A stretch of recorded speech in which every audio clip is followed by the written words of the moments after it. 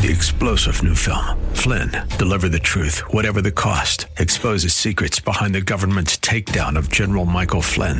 Flynn knew what the intel world had been up to. He ordered the first audit of the use of contractors. This set off alarm bells. He told the truth. He was the most dangerous person for Donald Trump to hire. They had to get rid of Flynn.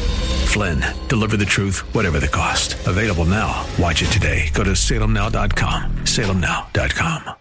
It's Lifeline with Craig Roberts. He's the host of Northern California's longest-running conservative talk show. He's a man with a message, a conservative with compassion. He's Lifeline's own Craig Roberts.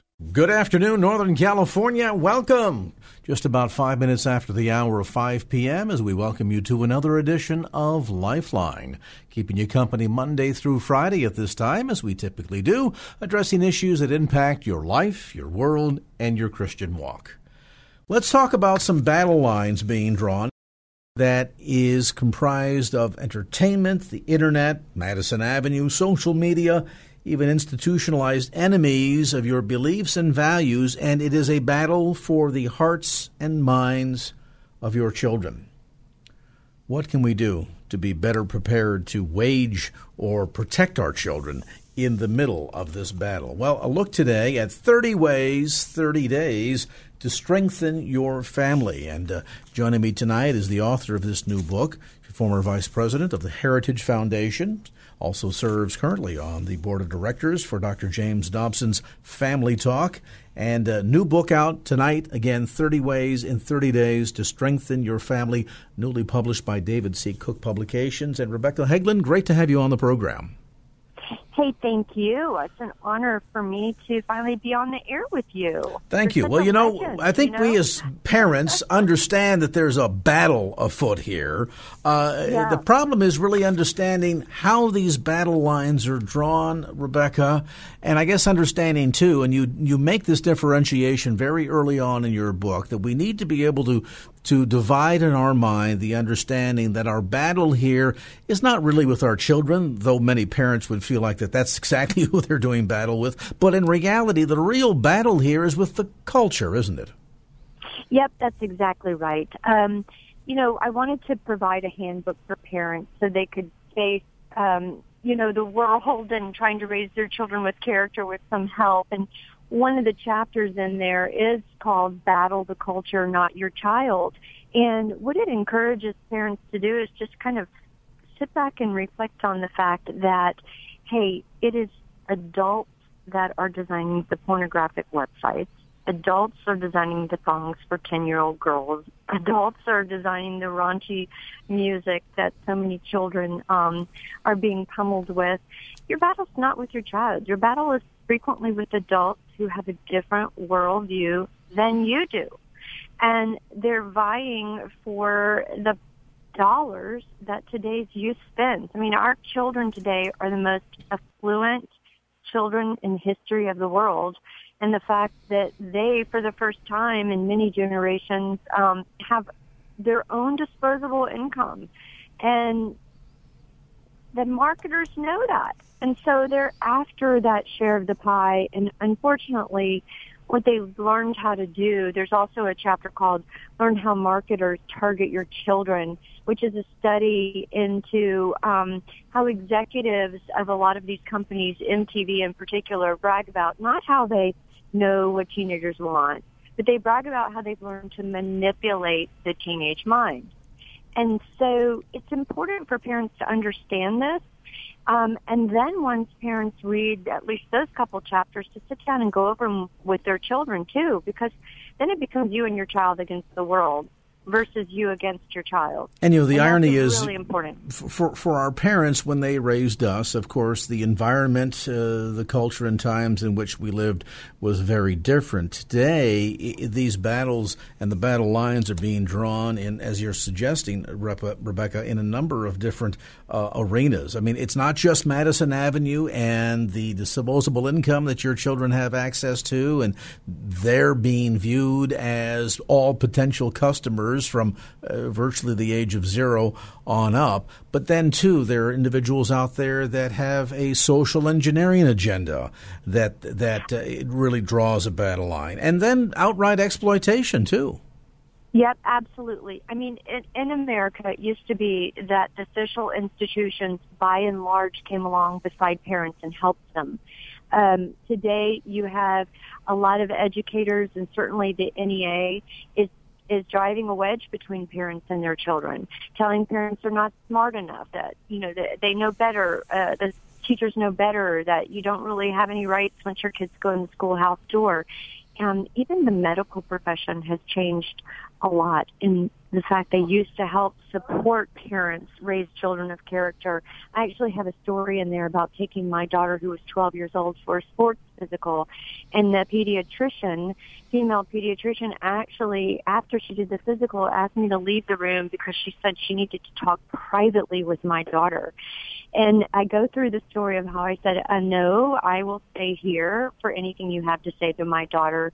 And to make a long story short, the point is that I did some research after that, and the American Academy of Pediatrics is actually encouraging doctors to ask parents to leave the room so the doctors can talk to the children about sexual information. And what the doctor was trying to share with my daughter is, hey, it's up to you to do what you feel. Some people believe sex is, only for marriage, but you get to decide that at 12 years old.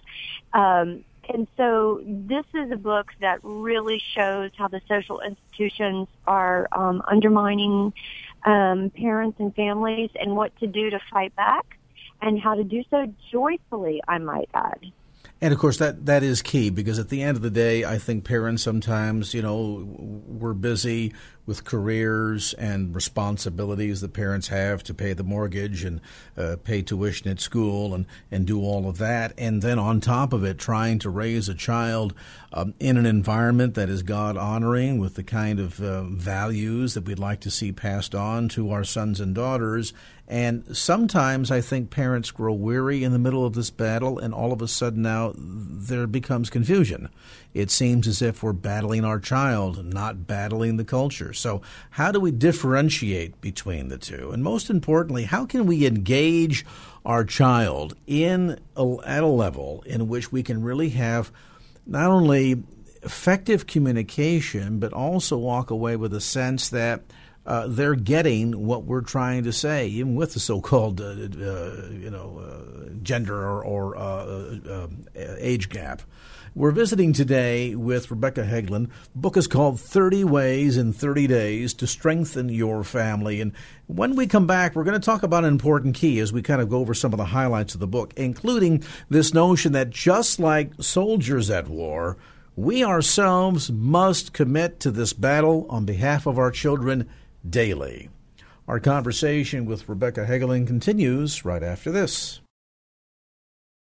And now back to Lifeline with Craig Roberts. And as we're learning this afternoon from author Rebecca Hegelin and the new book she's written called 30 Ways in 30 Days to Strengthen Your Family, it's not the battlefield for the heart and mind of your child. It's the battlefields, plural, be it media, advertising, social engineering, those that would literally prey upon your children in the arena of sex trade, pedophilia, even the pressure that they receive from their peers, all comes together to conspire against the parent who's really trying in this day and age to train up a child in the way that he or she should go and have love and respect and live to a set of moral codes or moral values that you and your faith have established for your son or daughter. And, of course, one of the issues at play here is that, as I mentioned before the break, Rebecca, parents can get weary and tired, but this is much like a real war, isn't it, in that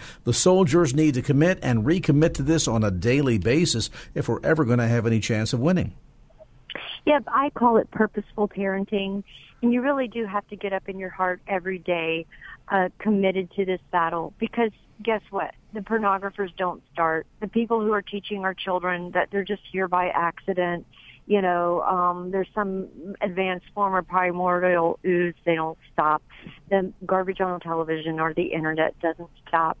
So what I did when I was a parent of 3 teenagers simultaneously, I started waking up with a simple prayer in my heart, which went something like this, and I've got it in the chapter on Commit to the Daily Battle. Dear Lord, please help me today, on this one day, to stand up for the principles that you've set for my family, to touch my children in some deep and meaningful way in their heart, so that I know that they know that I love them and I'm there for them and I have their backs. Just give me enough grace on this one day to be courageous and joyful, Lord. And I can tell you, if you break it down day by day, you can do this.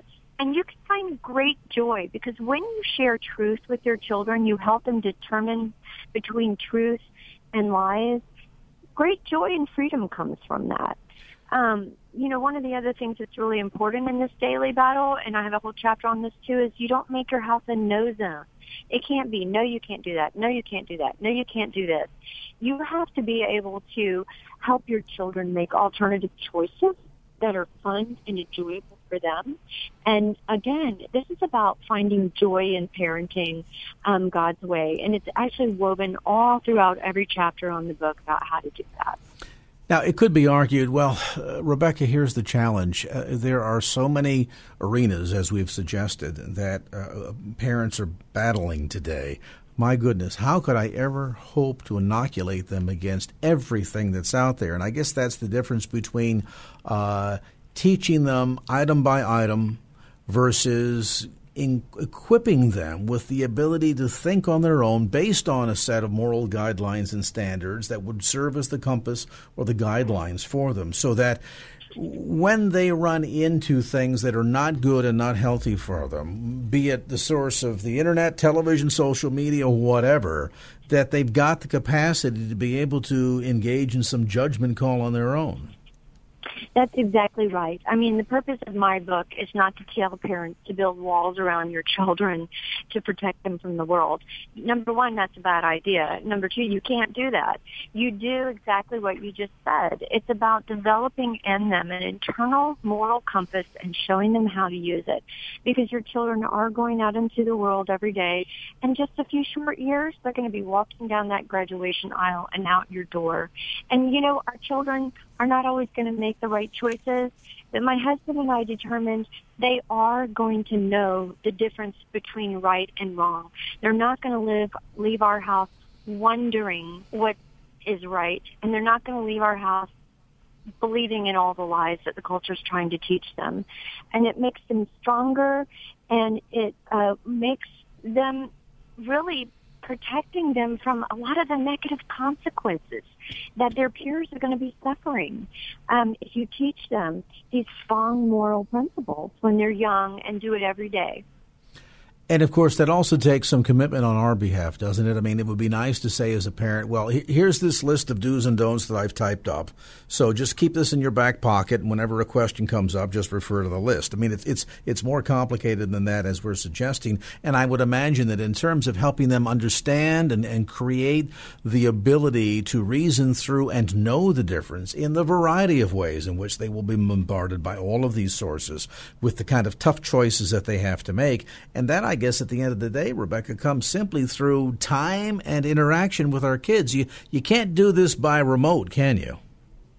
No, you can't. I mean, the world will try to tell you, oh, don't worry, it's about quality time versus quantity time. It's actually both. I mean, God gave little babies to moms and dads for a reason. It's because we are supposed to hold them in our arms and in our hearts and teach them what is true and what is not true. And you can't do that in just a few minutes a day. You do it over a lifetime. You do it by creating family time. I've got a chapter in there on that, and that's what it's called. And I use the word create very deliberately, because you're not going to find extra family time. You have to create it in today's culture. You have to learn how to have meaningful discussions with your children. And I provide some tips that have worked for others that are in the book as well. And again, when children are in a home where they know mom and dad are committed to them, where they understand, where the boundaries are and what the foundation is, Children, study after study reveals they're happier, they're healthier emotionally, they're less likely to be involved in drugs or sexual activity outside of marriage. There's just 1,001 reasons why you should be engaged in purposeful parenting and starting afresh and anew tonight if you've not done that before. And going back to my notion that a simple list of do's and don'ts is not going to cut it, is modeling important here so that as the child watches you make the decisions and go through just day-to-day household life and what it means to be a parent, and the child is watching you, is it important that you're modeling consistency in terms of setting the example? Yes, it's always important. I've actually got chapters there about helping to teach your children how to make good friendships, and part of that includes, why don't you, mom and dad, take a few minutes to examine your own friendships? Your children are watching the friends you choose. There's information there. You know, a lot of people worry about their kids dealing with peer pressure. Well, there are a lot of moms and dads that don't deal too well with peer pressure ourselves. And so there's information there, kind of look like a little workbook at the end of each chapter to help parents kind of get their own house in order and realize that they do have to set that a good example. And your children are really, they're dying for you to do that. They're just waiting for you to step up to the plate and really practice what we preach. And again, a lot of joy comes from when you do that and live that way. And Rebecca, I would imagine they're probably watching a lot closer than we would suspect. In other words, the inconsistency of saying to a child, it's not okay to steal gum, walking through the five and dime store. Does it even exist anymore? It's not okay to steal gum. So you're trying to instill in your child the notion that it's not okay to steal. And then for your child to overhear a conversation between you and your spouse about how you've underreported, some side income from your income taxes, they're going to catch on to those things, aren't they? Oh, they're totally going to catch on to those things. And, when you tell your child, you get a phone call and you say, tell them I'm not here, and you think, oh, that's just a little white lie. A lie is a lie, and your children are learning from you. And they know that, oh, mom and dad tell me it's wrong to lie, but they lie to their friends. So it really starts with examining, your own heart and home, and mom and dad sitting down and realizing, you know what, if we've made mistakes, it's okay. We're going to start over. One of the things I find that's so sad is parents of teenagers, oftentimes they'll hear me speak and they'll think beginning, oh, it's too late, I've done it all wrong. And my answer to that is, as long as there is breath in you, there's always a chance to repair and restore and make stronger a relationship in your life. And along with that, our kids are looking for heroes. In a day and an age when there are so many anti-heroes out there, wouldn't it be nice, whether you're starting when, the kids are 6 days old, 6 years, or, they're in your 60s and you're in your 80s, to be able to have a son or a daughter say, Mom was my hero, Dad is my hero? Oh, my goodness, it's so important. And again, I have another chapter on that, because today hero is confused with sports star, right? Oh, yes. Or movie star, or recording star. And it's very important to teach our children what makes a real hero and what a hero is, so that they can learn to do heroic things in their own life. A hero is most oftenly described as somebody who makes sacrifices on behalf of another. And we need to teach our children that, and find heroes in your own family to start with. Maybe you had a great grandfather or grandfather who has served in World War II, or maybe you have a friend whose son is a soldier in Afghanistan or something. Look for heroes close to home, and tell their stories to your children and show them as role models, rather than that latest basketball star who's in trouble again for the way he's treated his girlfriend or something. Very important for our kids to understand that. Yeah, and helping them to understand the difference, as Rebecca points out. Newsflash for a lot of kids and parents out there, Kim Kardashian's not a hero. Kanye West is not a hero. but there are plenty of heroes out there, and you can start influencing your child in a big way to become a hero in their eyes as well, no matter when you start. And I think that's an encouraging message that Rebecca Hegelin has shared with us today. The book is called 30 Ways in 30 Days to Strengthen Your Family. And what's great about the book is it's pretty interactive, and a lot of the sort of the backside to all of these insights are followed up on by Rebecca's daughter. And so you get a chance to kind of see the parental perspective, child's perspective, what all that means, and how that dialogue, how that interaction, how that quality time can come about. The book again, 30 Ways in 30 Days to Strengthen Your Family. Its author, our guest on this edition of Lifeline, Rebecca Hegelin. Rebecca, thanks so much for your time today. The book, by the way, published by David Cook, available in bookstores throughout the San Francisco Bay Area. You'll find it at the usual suspects, Amazon.com, as well as on Rebecca's website, theresurgent.com. That's theresurgent.com. And now back to Lifeline with Craig Roberts. You know us, the baby boomer generation, those born between 1946 and 1964, 76 million all told. And as that group of Americans reaches retirement age, sometimes even younger, 10,000 a day become eligible for retirement. It's commonly referred to by retirement planning experts as the grain of America. But of course, with this huge number of Americans that are getting older come all the things that attend older age: disability, illness, just the process of growing older.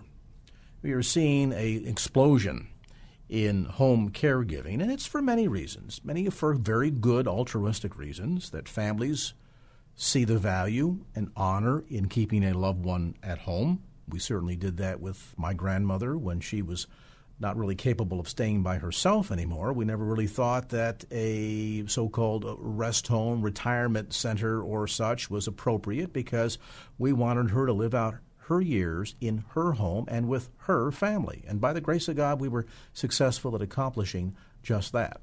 Still growing numbers in America today that perhaps never thought about buying long-term care insurance, mistakenly thought they had it when they didn't, find out that something has happened. It could be the product of growing older. It just could be illness, disease, or an accident that causes a loved one to now be confined at home, and suddenly you find yourself in the position of being a caregiver.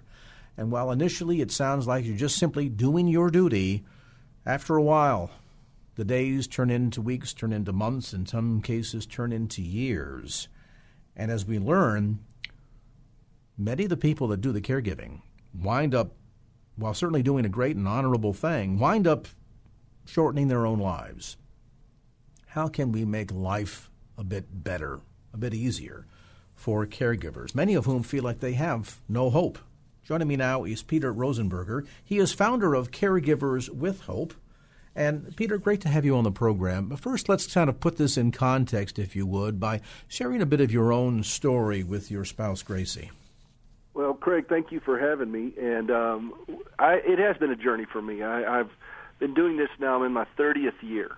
I met my wife a couple of years after she had had a horrible accident, and we met at college. She had returned to college, and, you know, I saw that she limped, and I knew that she had had a wreck, and I saw that she had some scars on her lower legs particularly.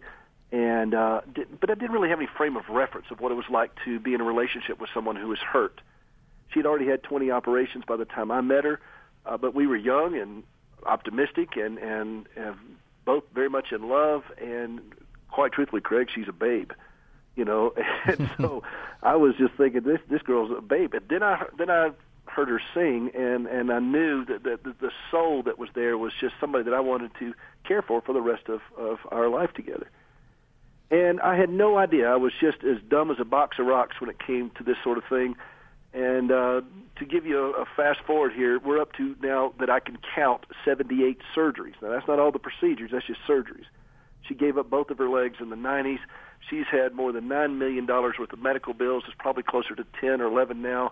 60-plus doctors. I stopped counting at 60 2 years ago, and she's had a dozen more come on since then, I think. So it just keeps escalating. 7 different insurance companies and 12 different hospitals where she's been treated. So this has been a medical nightmare that has never plateaued. We've had seasons where things are okay and it's not quite as dire. We do some fun things together, but then we have just constant grind of issues that are going on.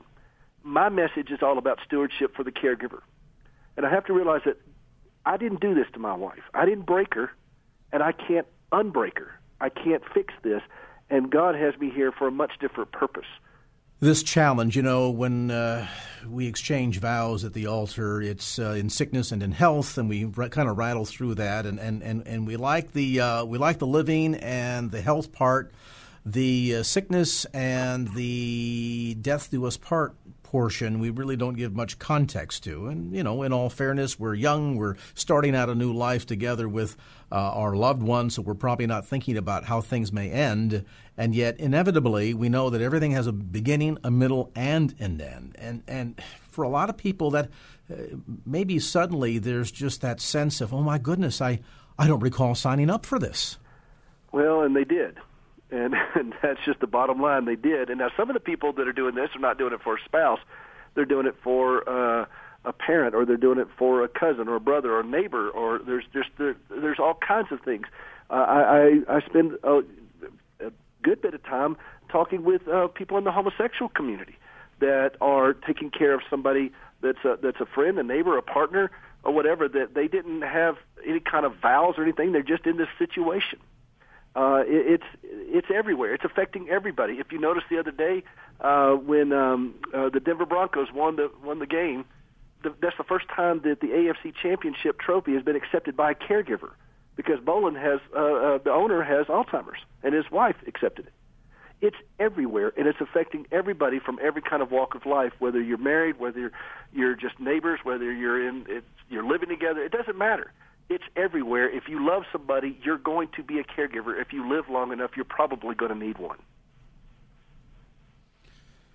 All right, let's talk a bit about this sudden shifting of roles. And I say shifting of roles because oftentimes we're accustomed with, we're raising a family, raising kids, so doing things like fixing meals and bathing them and changing diapers. Well, we get all of that. We also get about the fact that they're eventually going to grow out of that process and be able to care for themselves. Sadly, that's not true in all cases. And when we talk about caregiving, particularly for the elderly, we understand that the real end scenario is probably going to be deterioration, not the hopes of suddenly getting better. And so you begin to get sick at 84, and by the time you're 90, you're healthy as can be again. It doesn't work out that way. No, it doesn't. And you don't also have with families with special needs children. My brother has a daughter with cerebral palsy. She's been this way from birth, and she's basically like taking care of a 2-year-old, and she's 27. So you're dealing with so many different dynamics in here. And what I found, Craig, is this. I've been doing this a long time, but what I found is the task of caregiving, whether it's changing diapers, whether it's making meals or bathing and all those kinds of things, those things can be tedious and even unpleasant. But that's not really the heartache of a caregiver, I have found. Most people can kind of punch through those things. The heartache of the caregiver is that there doesn't seem to be any end in sight, that this thing could go on for so long, and that they are losing themselves in this journey. Caregivers suffer from 3 I's, Craig. They lose their independence, they lose their identity, and they become isolated. And it's in that craziness that most caregivers start to despair and start to struggle. Those late-night conversations with the ceiling fan, and you're just wondering, is this ever going to end? Am I ever going to be able to kind of get on with my life? And it slowly dawns on a lot of caregivers that this is our life. This is it. This is my life. And this has been my life for 30 years. And I've had to learn that I can live a healthier life in this. I could be happy in this, or I can be miserable in this. That's my choice. I can't choose on the painful parts of life. We're going to have pain no matter how it comes. But I can choose on how I'm going to respond to it. And that's what I'm trying to learn as a caregiver each and every day myself. And I've also learned that healthy caregivers make better caregivers.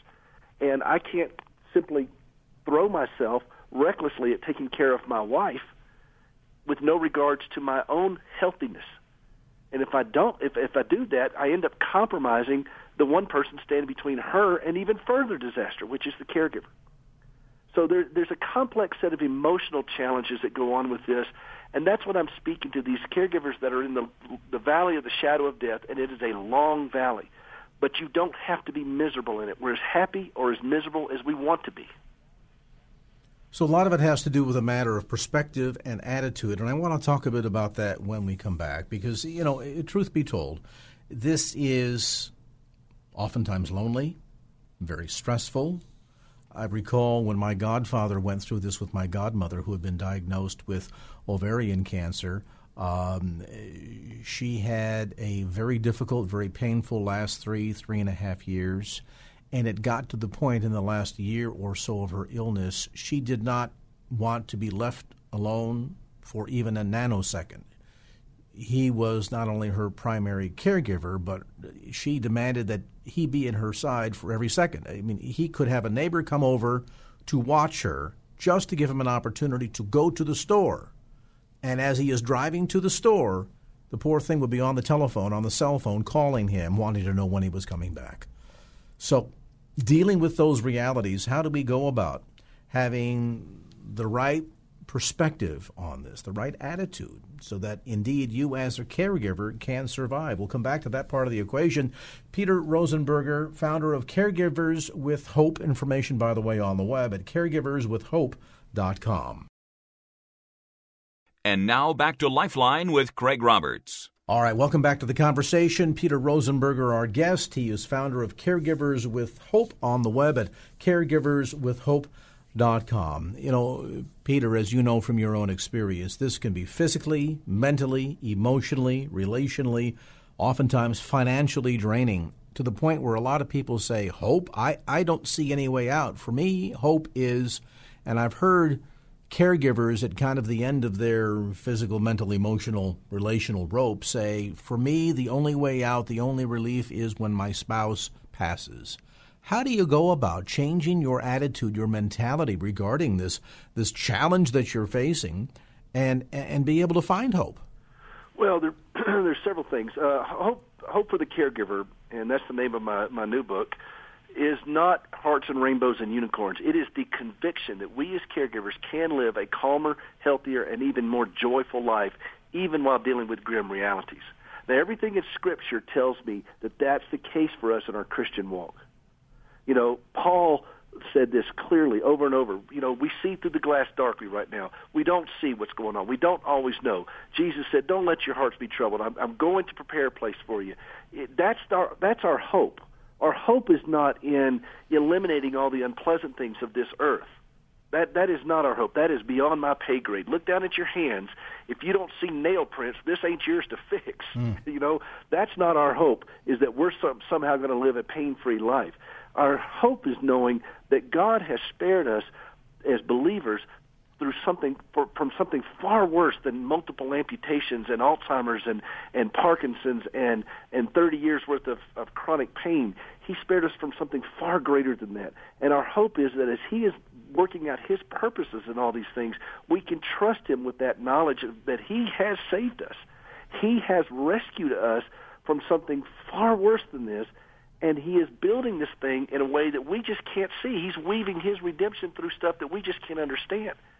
And that's what gives us a new perspective, so that we can look at the things in our life with trials and knowing that His perfect will is being worked out. And Romans 8:28 comes into play here. For I know these things. Paul didn't say, for I'm guessing. He said, I know that all things work together for good to those who love God and are called according to His purposes. That's our confidence. So when we're looking at somebody who we can't reach anymore because they're impaired through pharmaceuticals or dementia or whatever, we can love them because we're tapped into the inexhaustible love of God through Christ. And you said before we went to the break, that struggle that we have, that when they won't let go, and your godfather was trying to go to the grocery store, and your godmother kept calling. This is what I want to tell my fellow caregivers. They're going to do stuff that's going to absolutely drive us up the wall sometimes. They're not doing it to us. They're just doing it. And we don't have to take everything so personally. They don't want to be sick. They don't want to deal with dementia. They don't want to deal with chronic pain. They don't want to be doing all this stuff. We just happen to be the closest person to them. But we can learn to let some of that go and not take it all personally. You know, what is it Mother Teresa once said? You know, bless you, thank you, Lord Jesus, for the privilege of serving you in your many horrible disguises. And you know, you can be all bent out of shape about this. But my goal for caregivers is that when we do stand at a grave, and one day, most likely we will, and that's the goal, by the way, is that for a caregiver to stand in the grave, not be in the grave first. And that's a hard thing to say, but that's the reality.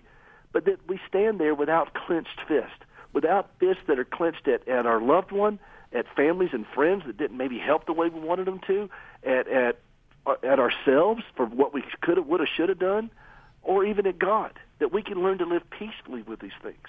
Even if your loved one is not dealing with all this stuff, you're not living a trouble-free life. Everybody's got something going on.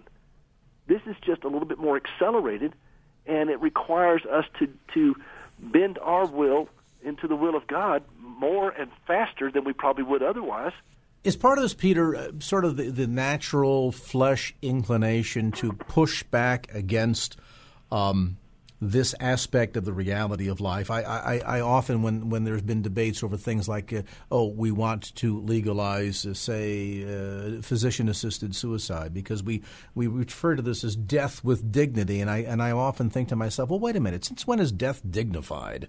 The deterioration of our body and going through pain and agony and all of that stuff, there's nothing dignified about that. Why don't we focus on living with dignity? And death, sadly, is a product of man's sin nature. It's our fallen condition. Is it helpful for the caregiver to be reminded of that, or are we just kind of pushing back against the reality of the grave and maybe our own sense of mortality? Well, I think what happens is we are screaming out for relief. And so we rush to things like, euthanizing, things like that, and so forth. We're just screaming out for relief. And I've taken a different path. I mean, again, I've been doing this for 3 decades. I've been doing it since the first Cold War. But you learn to accept that maybe relief is not the thing that we're supposed to be seeking so much as learning to trust God in this. And we place our scared hand into his scarred hand and learn to say, okay, well, how do I deal with this today? See, nobody can do this for a lifetime, Craig, but anybody can do it for 24 hours. And that's really kind of how we as caregivers have to learn to live. You can only start screaming and crying and praying and God bail me out of this, God bail me out of this, God get me out of this, or the government get me out of this, somebody get me out of this. You can only do that for so long before that becomes kind of tedious. And you have to learn to say, okay, how do I be sustained in this? And your prayer changes. God, sustain me in this. Strength for today, bright hope for tomorrow. So instead of focusing on our suffering, focus instead on our serving. Well, exactly. And focus on what God is doing in the midst of these things. You know, you go back and look at Solzhenitsyn after he got out of the Russian prison, and he said, bless you, prison, for the change you've made in my life. I mean, something happened to him in that prison. Corrie ten Boom.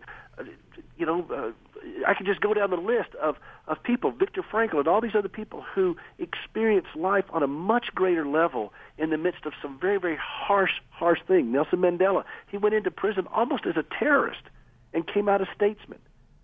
And there's a point where we walk through this suffering, we walk through these bleak things, but if we are willing to go inward and to be changed in a healthy direction through this thing, we find that we can experience a quality of life that we thought was unattainable.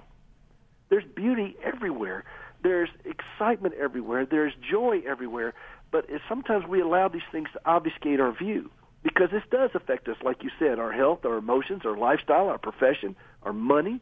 Everything about this is affected. But is that necessarily a bad thing, and is it causing us to act like jerks? See, I'm from the mindset that this does not cause character defects.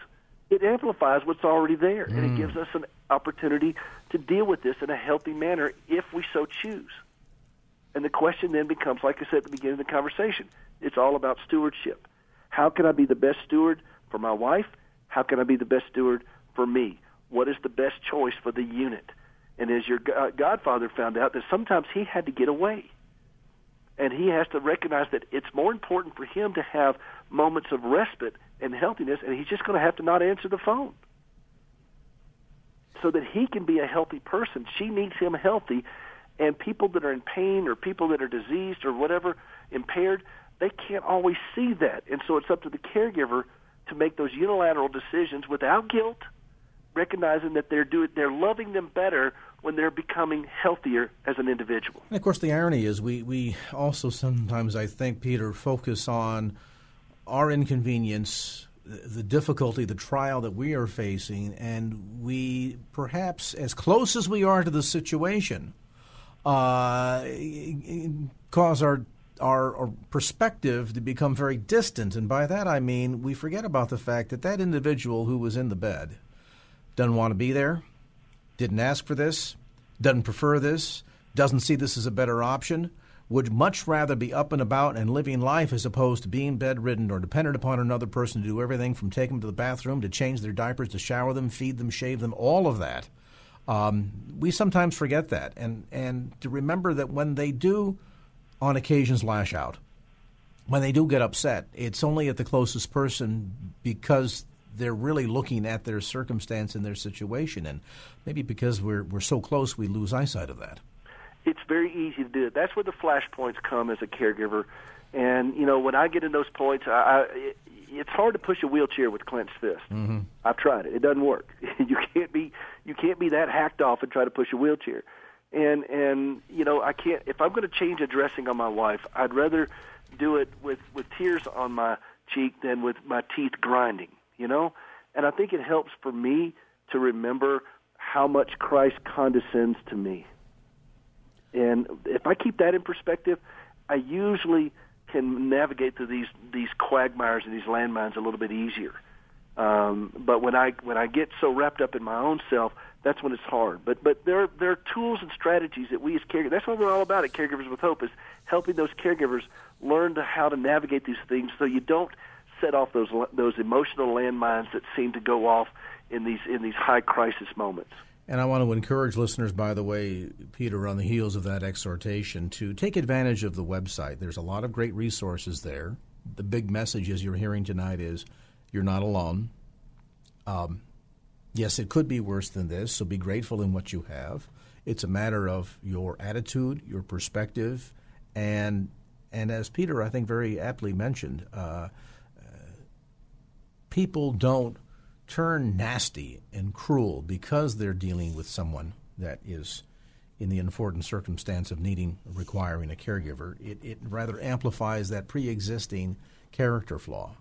And so to learn how to examine this through the magnifying glass of Scripture and then get the right attitude, the right perspective from a biblical viewpoint, from Christ's viewpoint, can be all the difference, can be very freeing for you. Information again on the web at caregiverswithhope.com.